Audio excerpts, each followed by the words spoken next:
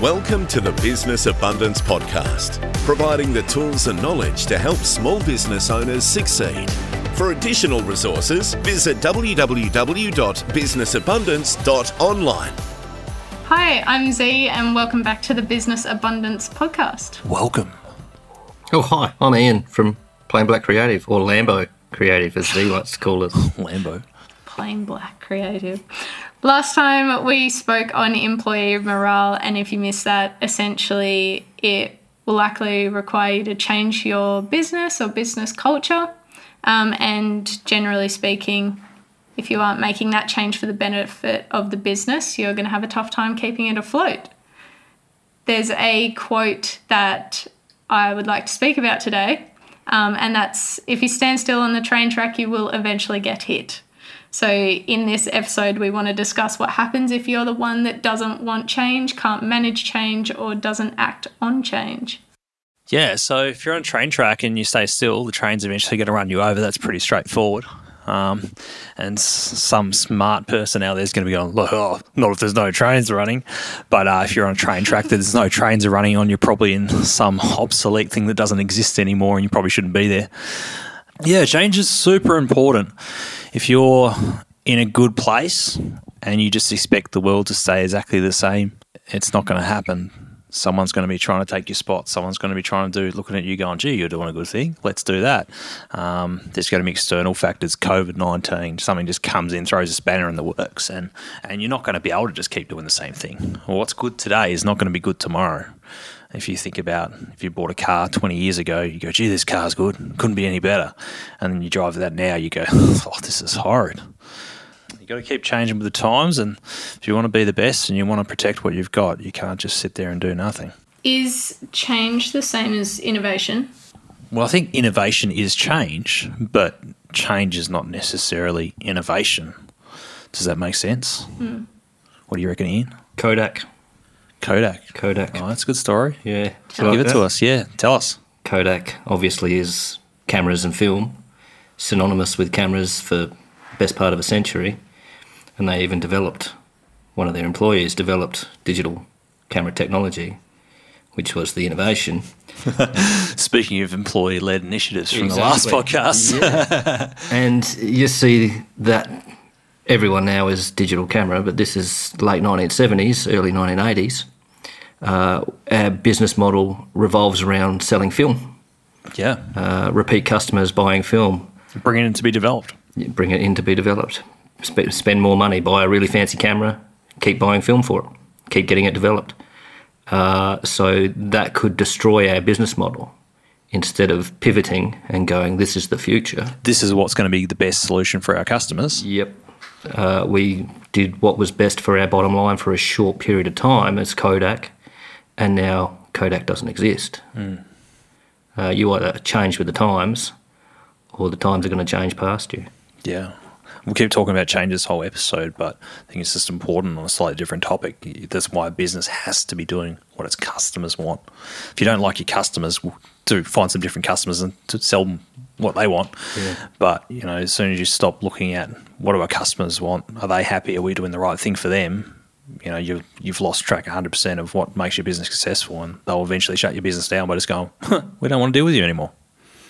Listen to your customers. Jan at Donnybrook, his menu This is a local cafe for Ian. Ian's local cafe. This was a restaurant, downsized, now it's a cafe.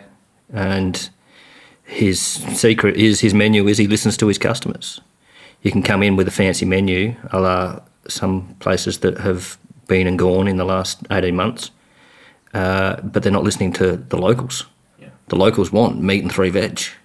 The locals want simple. They want to spend... Well, not all the locals, but the locals that deal with him. The majority of his customers want a nice, simple meal, and they come in there for the atmosphere and a little bit of entertainment and banter from the proprietors. Yep. If he was to start selling foie gras, he'd lose his customers in a heartbeat. Yeah, but in the same respect, a restaurant that just sells that, yeah, they're going to have a different customer, For sure. If they start selling meat and 3 veg. So, yeah, they're spot on. You've got to listen to your customers and give them what they want. Another example would be Nokia or Blockbuster. Yeah. Tell us about Nokia. So Nokia had some really good phones. some very good Some phones. super good phones. That never Snake. broke. Yes, Snake. I remember Snake. Hey, how good's that? Is another example of looking after your customers. Like Yeah. mobile phones, when I was a kid, like texting costs 30 cents a pop. So it was pretty, I think I was 16 or 17. Like they were big bricks, huge phones. And yeah, some people had Nokias and they had Snake. And then our phones had nothing. Like it was just unfair. And they grew massively just because the phone had Snake. Yep. Like, I don't think there was any feature aside from that made them better. They were like a nice size. Sorry? Ringtones. Ringtones, oh yes. People used to buy ringtones off a 0055 number. Oh, back in the day. But yeah, customers what they want. Phone, you can ring, or you can ring and play Snake, and Snake was awesome. But they had some really good phones. I had an N95, which I think had a Carl Zeiss lens. So that was the Sony digital cameras then were the best cameras. They had Carl Zeiss lens. And that phone had it. It had a flash. It had a GPS. It was made in Japan. Like it was a sick phone. Best phone on the market by far. Unless you were sitting in the sun that got too hot and then shut down. But yeah, they were awesome phone makers. So- Ahead of the game, sorry, Z. No, you're Ahead of right. the I just game. wanted- Everyone's yeah. on their phones now playing games. Yes. Every movie you look back from that period, like, even if it's an Aprica or whatever, there's Nokia phones. So what was the thing that brought about their downfall? Like, what was that event? Well, it's an interesting one because the N95 would be classed as a smartphone. You could look at maps, you could do navigation, you could do all these things that phones couldn't do before.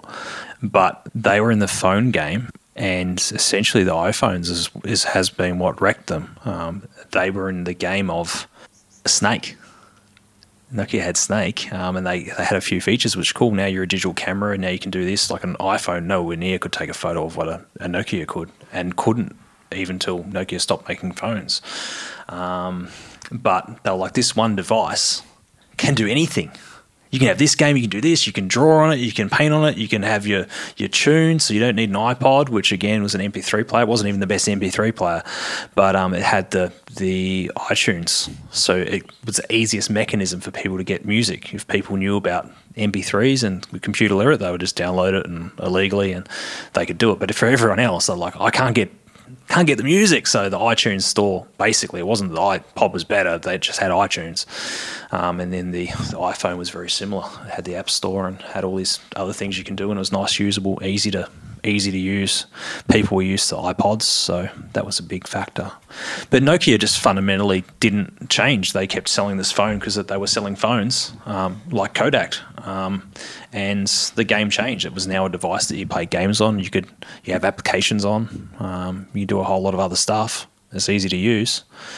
And the Nokia wasn't.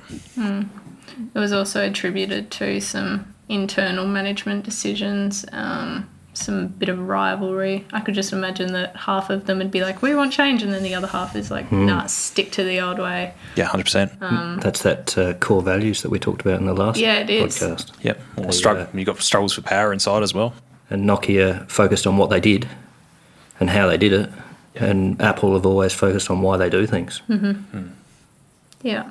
So what for small businesses will be... Let's talk about Blockbuster first. That's a cool story still. It's near to my heart until they closed down. Devonport had one of the last Blockbusters in the world. Some of my fondest memories is going to...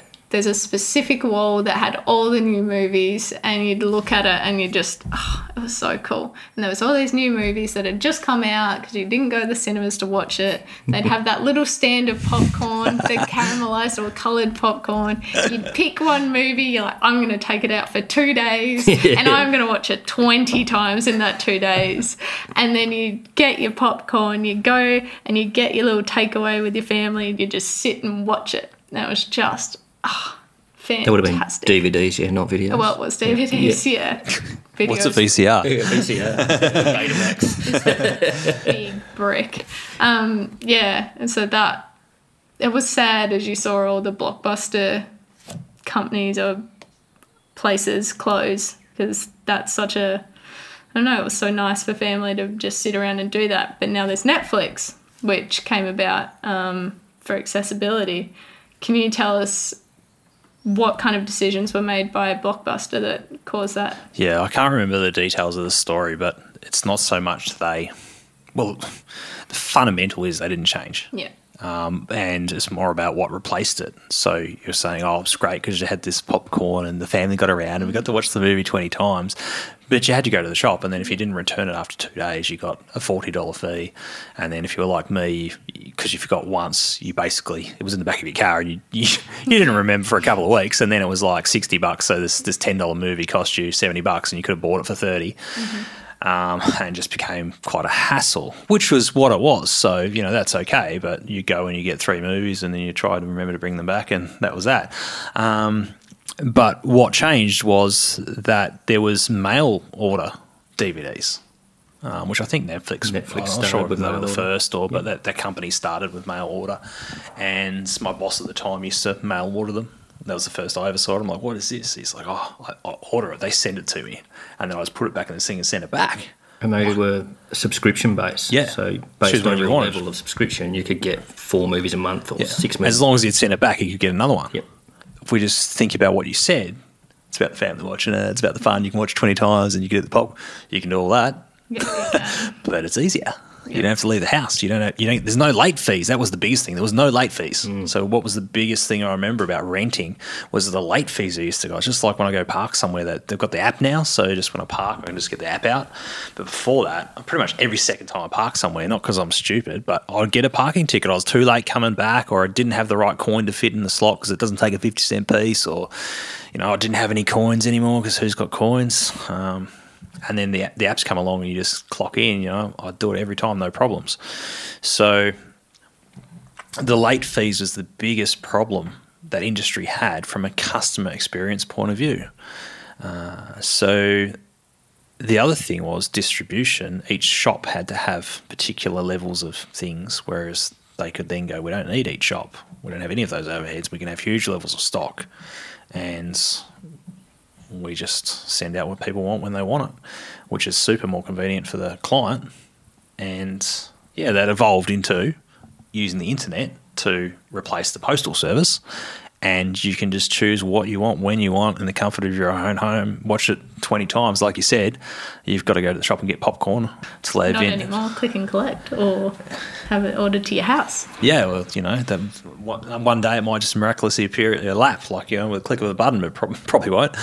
Amazon Prime. Yeah, so it wasn't necessarily Blockbuster, what the sequence of events or who did what. It doesn't really matter.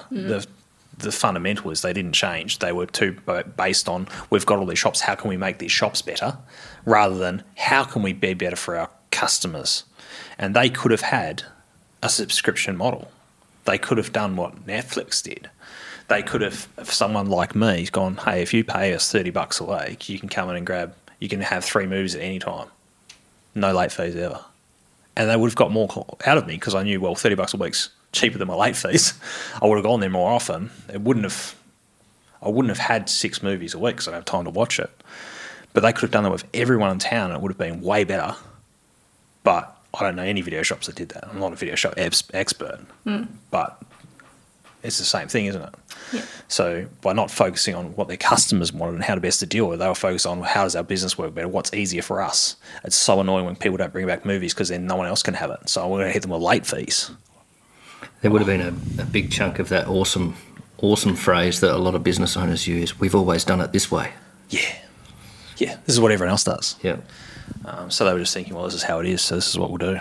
And then Netflix come along using the internet going, hang on, we don't need posts. We don't need people to come to the shop. We can literally just send it to their TV. How cool is that? And everyone's gone, yeah, that's cool. And I think Spotify. You don't need iTunes anymore. Like you pay $3 per song and then you change phones and you lose it all. You just Spotify. I've got 1,800 songs on my like song playlist. Every time a new song comes on, I like it. Every now and then I get bored of my music and I go to Discover and it just plays me songs I like. Amazon, same thing. Here's a shop and here's other things people bought. People who like this also liked. Here's things we think you'll like. Much better than a shop. So, yeah. After the break, we're going to chat about what this would look like for a small business and how you can manage change. So we'll talk about that soon.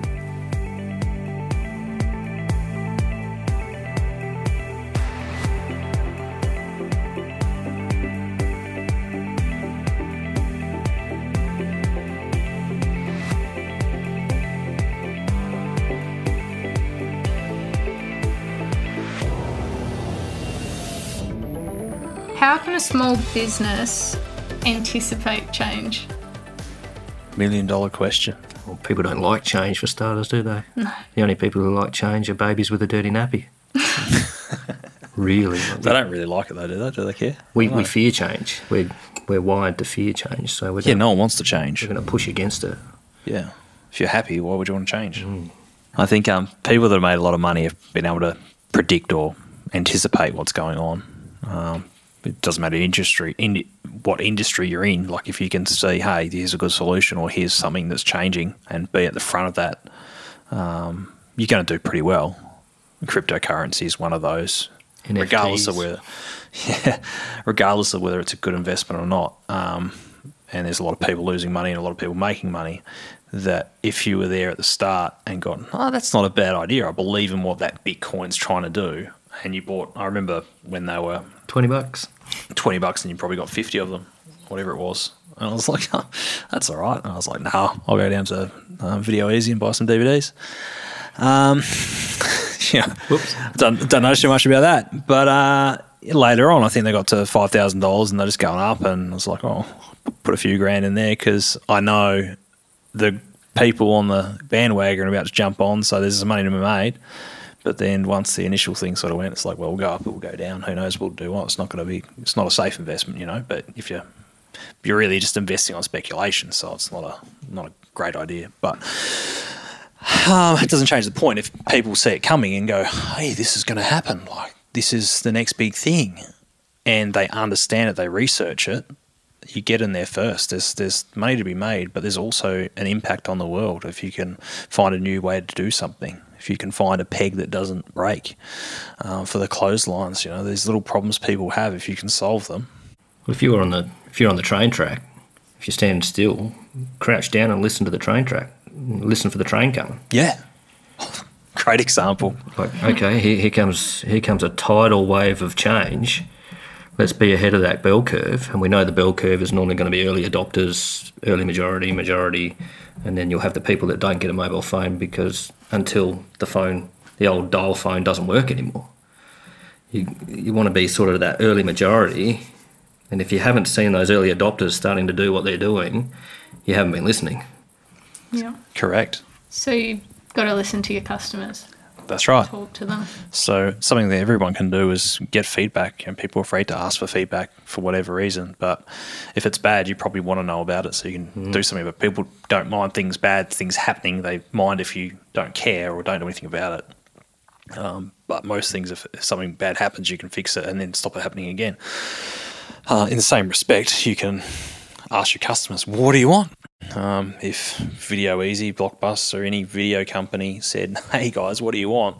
Probably everyone would have said less fees, less late fees. And if they figured out a solution to that, they would have been in a better position. They probably would have been much more likely to change their business model. But they weren't. And, it can be like electricians now. So, Tesla, there's batteries. There's solar panels for your roofs, like tiles, solar tiles. There's electric cars and you need your charger installed. There's smart homes, smart lights, all this stuff. And the early adopters, or the early majority even, is probably getting to that stage for some of that, are saying, we want this. But there's no electricians out there saying, we do smart homes. We are the smart home place. Like if you want a smart home, come to us and we'll install everything smart into your house. And I know people would pay for that, but there's not a lot of businesses going that way. So if electricians were asking their customers, what would you like? Oh yeah, we're wiring your oven, but what else would you like? Tell me about this. They'd probably, hear that this other stuff's happening and maybe we should look into this. Maybe we want to incorporate it into a business. Maybe we don't. Doesn't matter. But yeah, customers are definitely the first port of call to find out what's going to happen in the future. And the other thing is just your industry. You've got trade shows, and you've got to be interested. If you're in your business and you're sitting there not paying attention to anything, you're definitely going to get overtaken by someone. Google. Yeah. It's pretty easy to find out the trends. Like we always used to do it in heating and cooling when I was sales and marketing for them. Yes. You'd look at what's happening in Europe. Yep. Europe were 10 years ahead of Australia, and Australia was 5 years ahead of Tasmania. Yes. So what's trending in Europe right now, let's just put that in our back pocket, because we know eventually that's going to be cost effective to do here. Hydronic heating.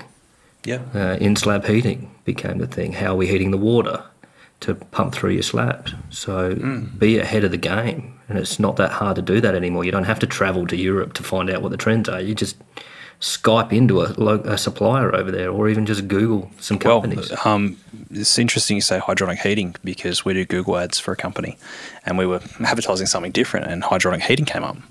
I said, well, what about hydronic heating? And they're like, oh, we don't do that. I said, well, gee, a lot of people are searching for it. And they're like, really? And they didn't know because they didn't advertise it, so they would have no idea. And just through, the fact that we were paying attention to what customers were looking for on Google, going, gee, this market's actually pretty big. So, yeah, just do your research, pay attention. So let's just say someone stumbled upon something that is a good idea to change for. How do they do that? How do they implement that change into their business? Yeah. Maybe we just go back a step first, because we're talking about changes as far as the next big idea. Mm-hmm. But you've got changes in, we're going to put a new system in at work today, or we're going to change the layout of our office. Going to move to Xero. Yeah, change our accounting system. Yep. We're going to stop using paper in our office, and we're going to do things digitally. That's all change. That's probably a much bigger issue for most businesses. Being able to change your direction is good, but if you've got a good direction, you're paying attention, you don't need to change. It's fine. But how do you put something in place, or staff members say, hey, this is a good idea, let's try this. Like, how do you actually get people on board, and how do you do that? Positive change versus negative change as well. Yeah, not all change is good. So how can you do change? How can you change? Well, just stop doing what you're doing and do something else. Make it somebody else's idea. Yeah. Yeah, if you've got a team, then you don't necessarily need to tell people what to do. Yeah, but getting them on board or saying, hey, what do you think about this? Because if you tell someone, we're going to change this way, you're going to get immediate pushback. Especially if you've mucked them up before. Yeah. Whereas if someone comes to you with the idea, maybe a employee-led initiative, if you can seed that based on conversations, based on lunchroom conversations, based on meetings or what have you, generally people are more open to change if they feel like they're engaged in it or it's their idea. Yeah. You might have the greatest idea for change and it'd be the world-breaking change for your company. Let someone else take the credit for it. Yeah. Does it really matter who gets credit for it? Nope. At the end of the day, it doesn't really matter. But yeah, so how else can you get people to change? I think getting people on board is the number one. So some people need to be in charge to be on board. Yeah. They need to feel like, yeah, this is my idea, I'm going to take credit to be on board. There needs to be a need for change. Like if you're comfortable, you don't feel like you need to change. Yeah. I'm coasting along. This is good. Why should I change? Yeah. I think number one thing with change is you need to be uncomfortable. So always be uncomfortable, because change is uncomfortable. So as an organisation, you want people to always feel uncomfortable. There's always a step. There's always something we've been getting to. We're not doing things perfect. Like, we've got to get better. We've got to be better. We've got to do something different. We've got to be ahead of these people. We've got to change the world. Whatever it is, you've got to be uncomfortable with the status quo, and have that as your culture in the business.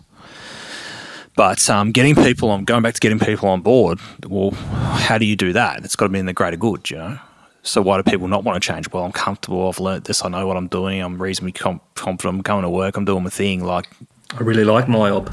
Yeah. I've used it my whole life. Yeah, accounting systems. My mother-in-law has done accounting systems for a lot of different businesses. Okay. And she's always worked with MyOb. And it took years to get her across to Xero. When did she change? About 2 years ago. Oh, wow. Flipped over to Xero. She hung on. Biggest advocate for Xero now. Yeah. Xero's the greatest thing since sliced bread. She probably would have got told about Xero 10 years ago too. Absolutely. Yeah. Yep. Yeah. But yeah, you got to understand that people have different priorities. So getting people on board, well, this is what we're doing, this is why we're doing it, and this is what it's going to look like. Just like recruiting a person. What's in it for you? Just like getting a client. What's in it for the client? The change is this. We are doing it because we've got all these problems. So if you've got an organisation that wants to do good things for the customer, well, change should be easy if it's client focused. We're doing this because these issues will go away and these good results will happen. People will probably be on board. Cause and effect. Yeah. If you've got a business where people don't care about the clients and they just care about what's easiest for them, you probably need to be working on that a little bit, definitely. But you can probably say, this is what we're changing. This is the problem you have with it at the moment. You've told us all these things you don't like, and this is going to make your life better. And it'll be pretty stupid if you were changing to make their life worse. So if you were changing something because it made your life better and everyone else's life worse, probably not the best solution. And I think that's where a lot of people go wrong. Oh, I tried to change that, but no one got on board. Yeah, well, because you were trying to change something to make your life better and no one else's. And you didn't communicate. Yeah. Well, yeah, sorry, that could be it too. It was good for them, but you didn't communicate that, or you didn't communicate that in the right way. It comes down to, at the end of the day, you've got to sell the change. Yeah. Everything's sales. Everything's sales. Yeah. Doesn't seem so scary. Like talking about change, when we talk about it like that, it's just like, well, you've got to do it for the survival of your business. So what's the issue? That's kind of like what I'm getting. Well, I think when do people change? It's interesting you use the word survival because that's the main reason people change. So if things are perfect, no one will change. If something awesome could happen, generally people still won't change. If something bad will happen, generally won't change. If something's like We're about to really going to affect the world, they'll do everything they can to change. Yeah. So be ahead of it. sometimes people are like, you look at some shows, you look at things and people get threatened with their jobs if they don't do something and then they do it. You go, gee, that's terrible management style. But literally for some people, that's the only thing that will make them change. But they're not going to leave and go somewhere else because they're too afraid. You know, they want that security. But you've got to be able to go think about it's for survival of the business, or it's not just communicating. This is going to be better for us. It's going to be better for the clients, because some people still won't care. It's got to be literally this is, if this doesn't happen, the world's over. What's in it for me? Yeah. So, for example, it could be if we put this new system in place into our business, our clients will get this. They'll get the best service they can get. If we don't do it, we're not going to have any clients in 2 years. No one's going to have any jobs. That's pretty scary. But we're not going to have that problem because we're going to put this in place. We're all going to get on board and we're going to do it, you know? Like, there's lots of different ways to frame things. And if you've got the right people in your organisation as a business owner, you can vet people at the recruitment stage. Yeah. How do you cope with change? Yeah. Ask the right questions. Yeah, and as part of your culture, you need to be making sure that people feel, we talked before in other podcasts about various things, but if people feel supported, they feel confident, they feel like they're part of the team, change shouldn't be an issue. It's where people are not part of the team, they don't feel confident, they feel like they're protecting their job, or they're not appreciated. Well, they're going to do the least. They're going to do the easiest thing for them, and that change is going to be a huge issue.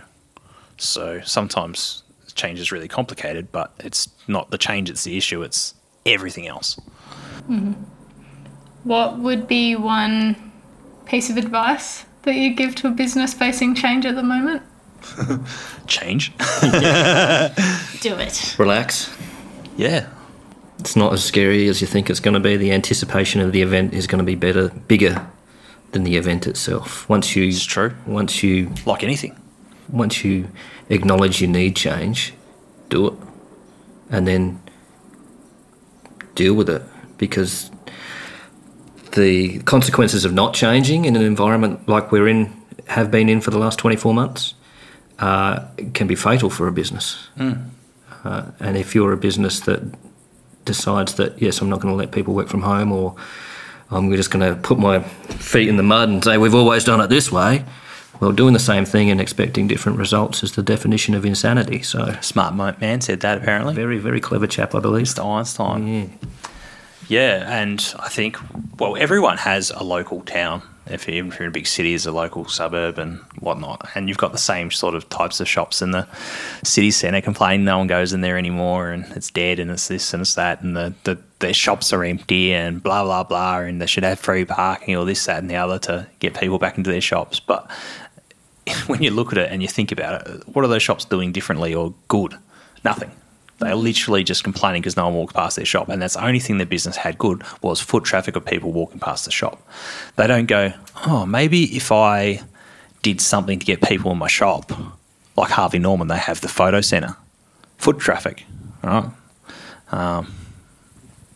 They're not going, how can we change this around? Like maybe if I had all my products on a web store, like online shop, maybe people don't buy it online, but they can see from home if I've got what they want and got things that they like, which is way more convenient, and then they want it straight away, they'll come down. Mm-hmm. No brainer, right? But no, it's too hard, so I'm just going to sit here and complain and talk to the local Chamber of Commerce, and we're going to do what we can do to try to boost the numbers up in town. But they're not looking at their business and how they can change. They're not listening to the customer either. Yeah, so then you've got COVID come through, which is why I was talking about this, and these stores have disappeared because they had no fat. They were just hanging on, not changing. Something bad happens and they can't change. For some of them, though, it was really good. Like they had a bit of savings or whatever, and then they've had to do this other stuff. They've been forced to do online stores, and they're like the best businesses. Like, I can't believe I didn't do this before. Like your mother-in-law or your mother with Xero, right?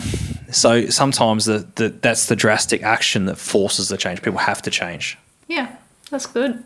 Are there any key takeaway points that you would, like we've talked about, what advice, but if you could put it down into a small ball and just give it to someone just...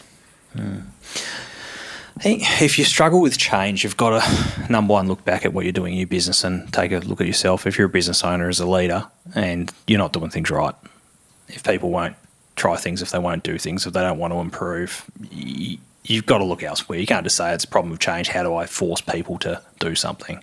That's not going to work long term. You can crack the whip, you can bribe them, you can do whatever, but you don't want to be bribing people every time. You don't want to be cracking the whip every time. You've got to look at yourself and go, well, what's wrong with my business? What's wrong with my culture? What's wrong with my model?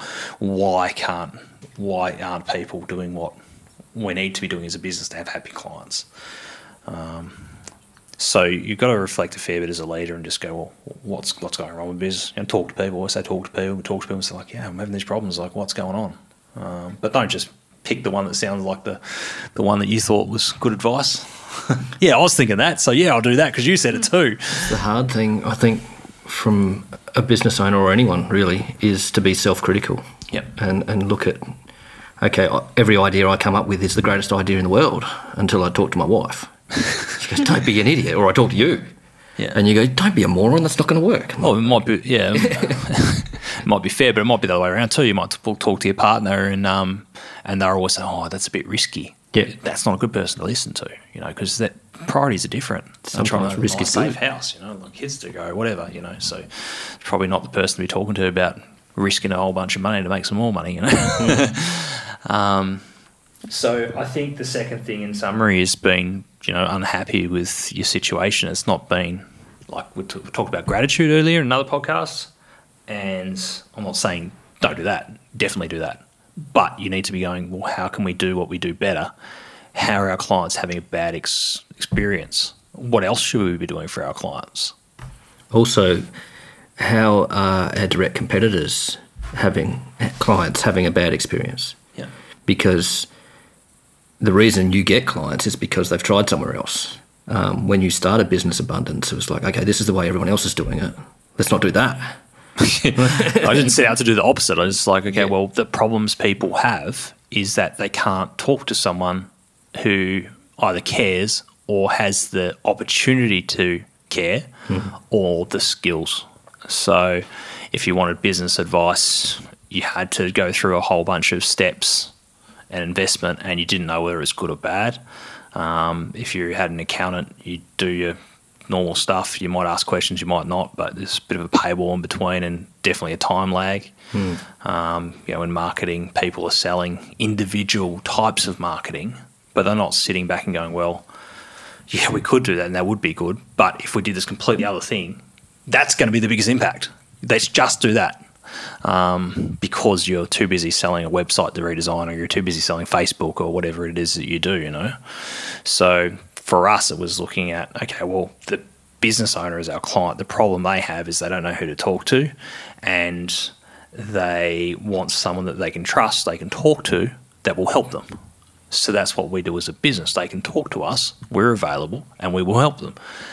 If we don't know what to do, we know what the problem is, and we probably know people that can help them. We can point them in the right direction, but we're not trying to sell them whatever it is that we do just because they clicked on an ad, or we're hunting them down trying to say, do this with us because it's great. That's one of the things that led Jay and I to start Plain Black, was you look at a whole heap of people selling what they want to sell to people instead of listening for the solution that the client requires. Yeah. We need help with this, so can you help us with that? Yes, we can help you with that. And if we can't help you, it's okay for us to handball you to somebody else and build a community of service providers. Yeah, so some would say that we changed because of COVID, working from home. Well, it's not because of, it's just that was always the plan because it's flexible. People want freedom. People working for me want freedom. They want opportunity. So the only way we can do that is say you work from wherever you want. If you want to go work, get an office. No worries. That's fine. Half my house is an office is sweet now. So you can make that happen how you want. But we're listening to our clients. They want good service. They want it to be, I don't have to drive across town, find a car park, sit at reception for 10 minutes, meet with you, talk about chew the fat for half an hour, and then get some advice. Then you write it down, send it to me. Then I've got to go back to my car and go home, and I've wasted an afternoon. I want to just ring up and say, the world's ending. What do you reckon? And you say, yeah, no, I'll be okay. Maybe you should just do this. And 30 seconds later, we're having a good day.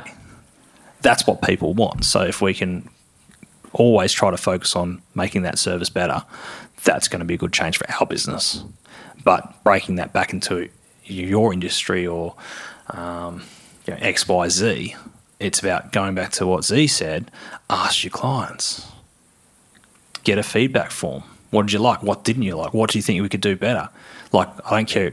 You're not bad-mouthing us, literally. We just want to know, because if we can fix it, we're going to fix it. And that's within reason. Like, if you're over the top of your service and you can't charge a fee, it's not a business model, so within the model. But if the client's always saying, I need this particular question answered ASAP, and you're taking a day to answer it, well, can we do that as a business? Yes, no, we can't. Well, we need to make sure when we're getting a client, they know it is a 24-hour response. Because then when they sign up, they agree, they're happy. It's when we're promising too much. Now, how do we change? Do we need a system to manage our inquiries and our questions to be able to get that response out fast? Do we need more people? Do we need a library or a database people can look at their, search their thing and find the answer themselves? Like, how can you make that faster? That's change you should always be looking at doing. You're always going to have better outcomes if you under-promise and over-deliver. Yeah. So if maybe you're a retailer, maybe if you sell televisions, right? What's the current situation? You buy a TV, you take it home, maybe you get it delivered, maybe you get it installed. That's traditional. But if you ask 20 people that bought a TV what service they would like, it might be very different. It might be, hey, no, I want it set up straight away. Can I, when I get home, just ring you and you just guide me through it over the phone? Which is more than possible. Mm-hmm. Does anyone do that? Maybe people do that if they get asked, but they don't offer it. I remember when I used to sell televisions, and it's talking about me, but it's just an industry, so I know, right? People would buy a $10,000 TV, which is a huge sale. They didn't want to wait till mid next week to have it delivered and installed by some delivery driver that doesn't actually know about TVs. They wanted it that night so they could watch the rugby. Or they wanted it that night because they had friends coming around and watched the movie from, the video shop, whatever it was.